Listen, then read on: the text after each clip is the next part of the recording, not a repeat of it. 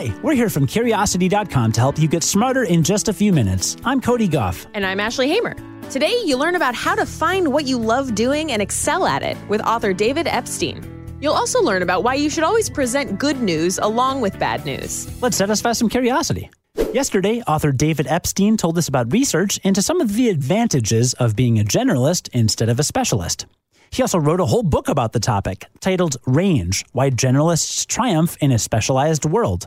Now that you've heard about the benefits of being a generalist, let's find out how to become one. Here's the second half of our interview with David Epstein. So it seems to me like a major takeaway would be, if you're a parent, maybe let your kid explore lots of different fields and try that generalization before specializing later. But if I pick up this book and I read it and I realize, yeah, I'd like to be a generalist, but I'm in my 30s, let's say. Is it too late? Is there anything I can still do? I hope not, because I have no idea what I'm going to be when I grow up. I was totally goal-directed as a teenager. I was sure I was going to go to the Air Force Academy, be a test pilot, and then be an astronaut. And of course, I did none of those things.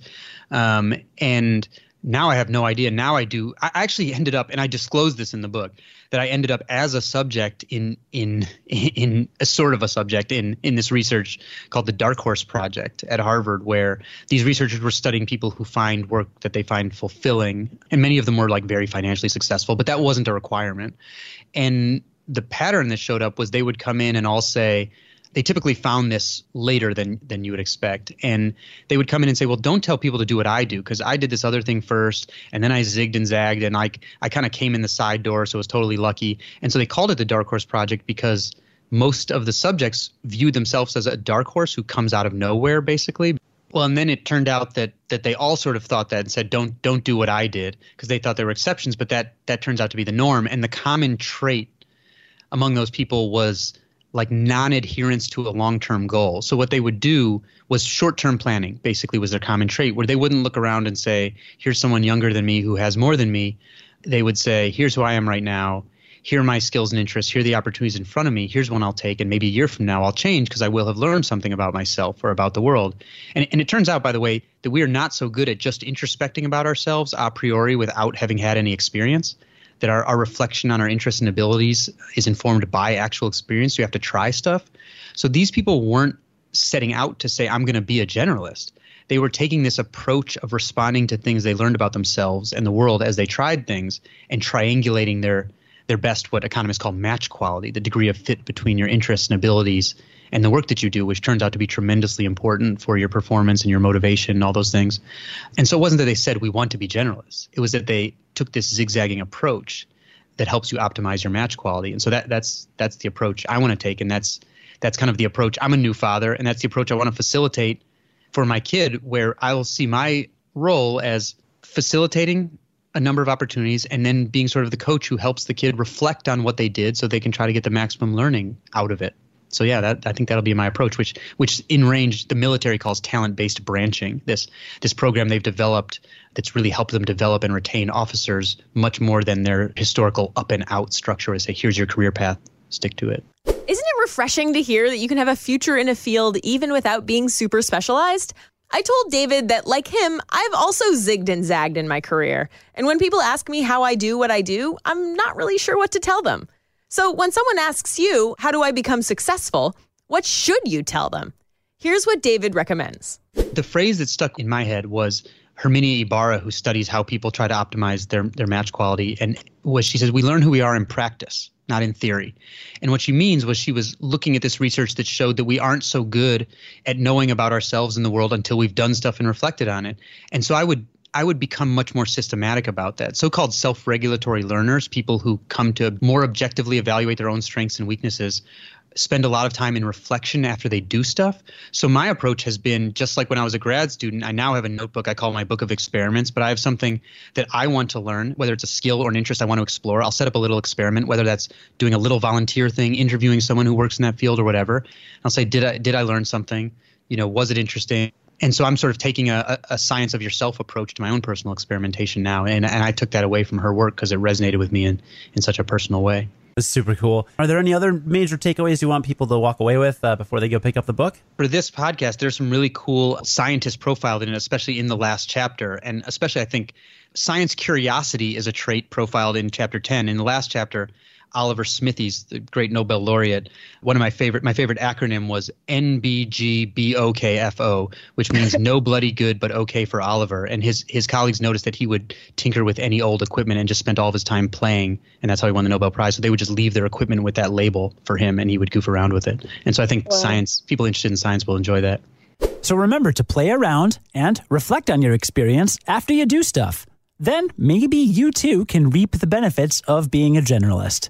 Again, that was David Epstein, and his new book is titled Range: Why Generalists Triumph in a Specialized World. We'll put a link to pick it up in today's show notes. You can triumph the next time you're trying to pick out a perfect gift with some help from today's sponsor, Paint Your Life. With paintyourlife.com, you can get an original painting of yourself, your children, family, a special place, or a cherished pet, all at a price you can afford. I always thought that having a painting of yourself was like for people who live in castles, right? But now there's a beautiful oil painting of my ancestors in my mother's house, and it's super cool. And she doesn't live in a castle. No, she doesn't. She lives in a regular old house. And hey, we don't live in castles either. And if you are looking for a truly meaningful gift, then you've got to try paintyourlife.com. This is a true painting done by hand by a world-class artist created from a favorite photo. You can browse paintyourlife.com and choose the artist whose work you like the most, then work with them throughout the process until every detail is exactly the way you want it to be. And there's no risk. If you don't love the final painting, your money's refunded. You'll end up with a truly special gift for someone you love or for yourself. And right now, as a limited time offer, get 30% off of your painting. That's right, 30% off and free shipping. To get this special offer, text the word CURIOUS to 484848. That's CURIOUS to 484848. Text CURIOUS to 484848. Message and data rates may apply. Cody, I've got some good news and I've got some bad news. What? Well, which one do you want first? The good news? Okay. The good news is the phrase I just said makes bad news easier to handle. Okay. What's the bad news? Well, the bad news is that I don't actually have any bad news, so I can only demonstrate half of this concept. Ah, well, that's not too bad then. Yeah, it's all good news. So research actually does show that when you've got both positive and negative information for someone, it's better to use that time-tested phrase, I've got good news and I've got bad news, than it is to deliver it all at once. This was confirmed in a 1985 experiment performed by economist Richard Thaler. Cornell University students were asked to decide which character they felt was more upset in two comparative scenarios. In both scenarios, the character's car is damaged in a parking lot. In the first scenario, the character spends $200 to repair the damage, but on the same day wins $25 in the office football pool. In the second scenario, the character spends $175 to repair the damage.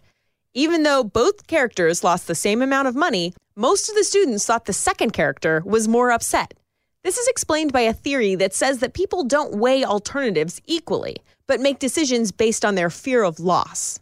Because the first character had a gain with his loss, students perceived his situation as better. In 2008, researchers looked further into this phenomenon and determined that the smaller the positive amount and the larger the negative amount, the more people preferred that the information be presented separately rather than summed together. This idea has implications in a lot of different areas. For example, a 2016 study found that media audiences are happier when a story about a negative event highlights something positive that came out of it. That's a good lesson for news outlets who want to balance the important job of reporting negative news while keeping their readers happy. There are implications for investing and sales, too. For example, in finance, investors wouldn't mind seeing a mutual fund post a quarterly loss if it was also pointed out that portions of the portfolio had posted a gain. In a retail example, a car priced at $20,000 with a $500 rebate is perceived as better than the same car priced at $19,500 without a rebate. It's just like Mary Poppins' sage advice. A spoonful of sugar helps the medicine go down.